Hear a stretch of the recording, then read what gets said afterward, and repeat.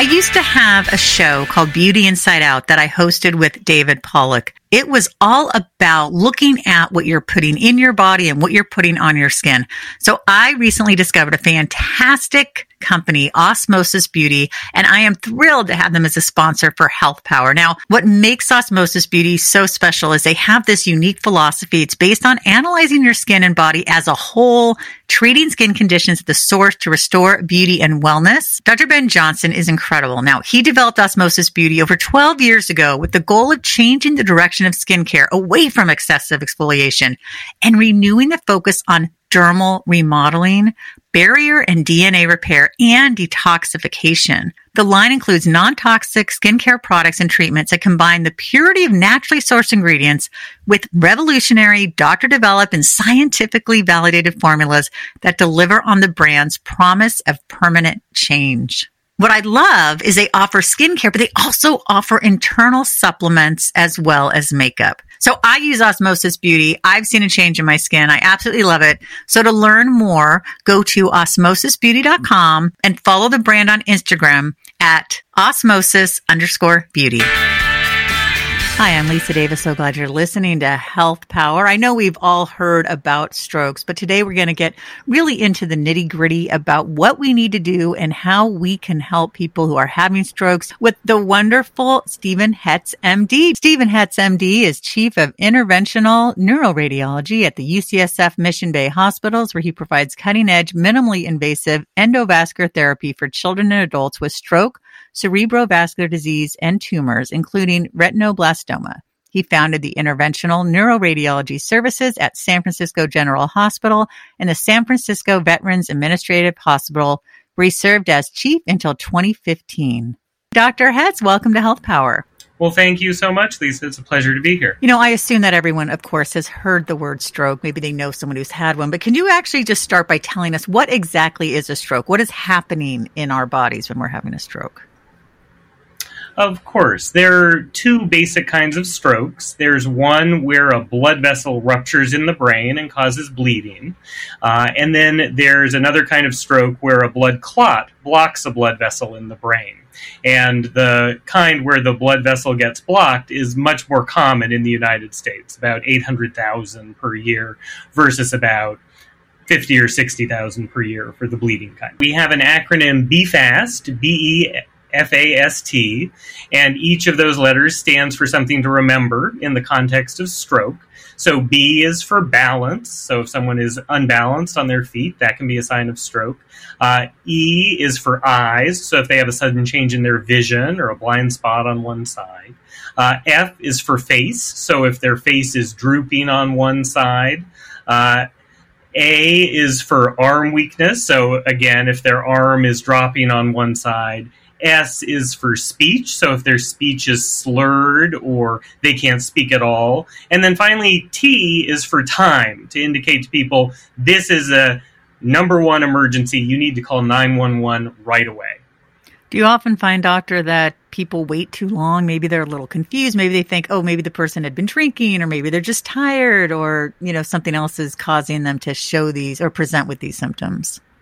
Yes, exactly. That's why stroke is a little harder to wage public awareness campaigns around than, say, heart attack, where people all sort of know, oh, if I have crushing chest pain, I should go to the hospital right away. In stroke, because the symptoms can be variable, some people want to just, you know, take a nap, sleep it off. And that's exactly the wrong thing to do. If you see any of these symptoms, you should call 911 right away, because that's the best chance to get treated and make a full recovery. You know, this is pretty startling. Every 40 seconds, someone in the U.S. has a stroke? That's correct, yeah. And most of that is that blockage of a blood vessel kind of stroke. Oh my gosh, that is so scary. You know, I should mention we're talking about this for World Stroke Day, which is on October 29th. What happens when people don't act quickly? What are some of the outcomes? Yeah, if you don't act quickly in the kind of stroke where you have blockage of a blood vessel in the brain, up to about 2 million neurons can die every minute that you don't get that blood vessel open. And in fact, if you look at it, for every minute that you wait, to get treated, that is an extra week of life that you lose. And so it's tremendously important to come in as quickly as possible. Yeah, it really is. What do you do if you have a person and I don't need to go to the doctor? Do you ever hear any of that of like there's some pushback? Yeah, totally. And there are definitely people who don't want to go into the doctor. And again, I would counter that by saying often the desire not to go to the doctor is because people really value their independence and control over their own life. And the best way you can have continued independence and control over your own life is not to have a stroke. Because once you have these permanent neurologic deficits, you may not be able to live alone anymore. You may be in a nursing facility or you may die. And so I would say that for people who really value their autonomy and their ability to take care of themselves, the most important thing they can do is to come in very quickly if they have any stroke-like symptoms. Now, I was reading that currently most states do not have clear protocols to ensure a person who's having a severe stroke is transported directly to a level 1 stroke center. Yeah, there's a hierarchy of stroke facilities these days, and the highest level, a level 1 stroke center, also known as a comprehensive stroke center, has doctors like me and my colleagues who can very quickly go through the blood vessels in an operative procedure and pull out blood clots or seal up blood vessels that are bleeding. And that's the best place to go when you're having a severe stroke because we can treat you within minutes these days. There are lower level stroke facilities where you can go in and get blood clot busting medication in the emergency room, for example, or lower than that, stroke hospitals that can just diagnose. But really what we've learned over the last 20 years, now that we have very effective means to remove blood clots from the brain quickly, is going directly to the level 1 comprehensive stroke center is going to give you the best chance for the best outcome. And when did you know that you wanted to be a physician? Yeah, that started pretty early for me. I was in high school and my mother was diagnosed with Parkinson's disease. So I got very interested in health and the brain kind of early in my life. The interesting thing about my field, interventional neuroradiology, which is a mouthful, 3 specialties can sort of feed into it. So some of us come from a background in radiology, which is what I did. Some of us come from a background in neurosurgery, and some of us come from a background in neurology. And I think the real strength of this subspecialty is we draw upon all those levels of expertise. I actually got exposed to the field very early. During a summer in college, I came back to San Francisco and worked with some of the neurointerventionalists at UC San Francisco, and they were one of the first groups in the world who was doing this sort of treatment way back in the 1990s. And so I got that early exposure, and that influenced my choices subsequently. What are some of the risk factors for stroke? Yeah, in the United States, atrial fibrillation, which is a kind of irregular heartbeat, is probably the biggest cause. And so regular health maintenance to check if you have an irregular heartbeat is really important. Also atherosclerosis, or hardening of the arteries. And so cholesterol, high blood pressure, smoking, use of methamphetamine or cocaine. These are the sort of things that, need to be controlled to lower your risk factors for stroke. You mentioned a moment ago about the, and I forgot the acronym, but the ischemic event, the TIA. I'm pretty sure my father-in-law had that years ago. Would you call that like a mini stroke, or to not have like a larger stroke? Like, break that down a little bit. Yeah, so a transient ischemic attack, as it sounds, is temporary. And so it's really stroke-like symptoms that go away. But that can be an indication that a big stroke is going to happen soon. And in fact, people who have those transient symptoms, they very often go on to have a bigger stroke later. And so again, to take those symptoms seriously, even if you have stroke-like symptoms and they go away within a few minutes, you should still go to the hospital, because then doctors can figure out, was that really a mini stroke or a transient ischemic attack? And what medications or other interventions can we do to lower your risk of having a really big, bad stroke later?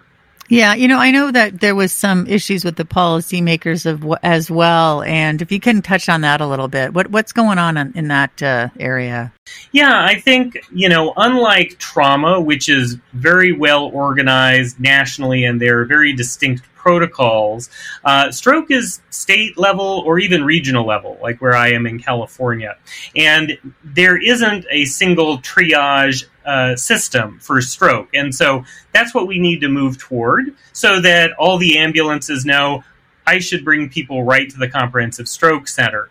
And that's just the protocol. Just like in trauma, we bring trauma patients to the Level 1 Trauma Center. That's the main way that policymakers can help us in terms of reducing this burden to society of stroke. And what do you enjoy most about the work that you do? It's cliche, right? But I enjoy helping people, as a doctor, and, being able to see people who come in very ill and being able to help them get better is really the most gratifying part of the job. And I think for me, what's also nice is in my practice, I not only treat adults, but I also treat children. And I've had the privilege of treating people as young as 2 hours old and as old as 102 years old. So some of it is ischemic stroke, like we've been talking about, but more of it are actually blood vessel malformations that can show up in childhood. What are the things, because we only have a few minutes left, that you really want people to leave after they listen to this interview? I think, again, the most important thing is that sort of BFAST acronym, and remembering that, if you have stroke symptoms yourself, or if you see someone near you who's having stroke symptoms, just call 911. It's far better to go in and be evaluated. If it turns out to be one of these emergent large vessel occlusion, or ELVO strokes, that we can pull a blood clot out, that's the best chance for someone to get better. Even if it turns out not to be that kind of stroke, if it turns out to be a more temporary stroke-like event called a transient ischemic attack, we can work on secondary prevention so you don't subsequently have a stroke, for example. And so that's really the most important thing, is being aware of those BFAST stroke symptoms and to call 911 to get brought into the Comprehensive Stroke Center as quickly as possible. Dr. Hetz, I really appreciate you coming on to talk about World Stroke Day. Again, everybody, we got to take this seriously, pay attention to yourself and your loved ones. And how do we learn more about this, Doctor? Yeah, there is a website that you can go to called getaheadofstroke.org, and that has a lot of useful information about stroke and its care. All right, Dr. Hetz, thank you so much. Everybody keep coming back to Health Power. Follow me on social media at Lisa Davis, MPH. Well, that's it for our show today. Thank you so much for listening. We appreciate you, and we would appreciate it if you could please rate and review and leave a comment, because the more you engage with our podcast, the more you will find it and help other people find it wherever they listen to their podcast. So be sure to follow us. I'm at Andrea Donsky and at Naturally Savvy, and Lisa at Lisa Davis, MPH. Thank you so much. And please share this episode, because the more you share shows you care. We'll see you next time.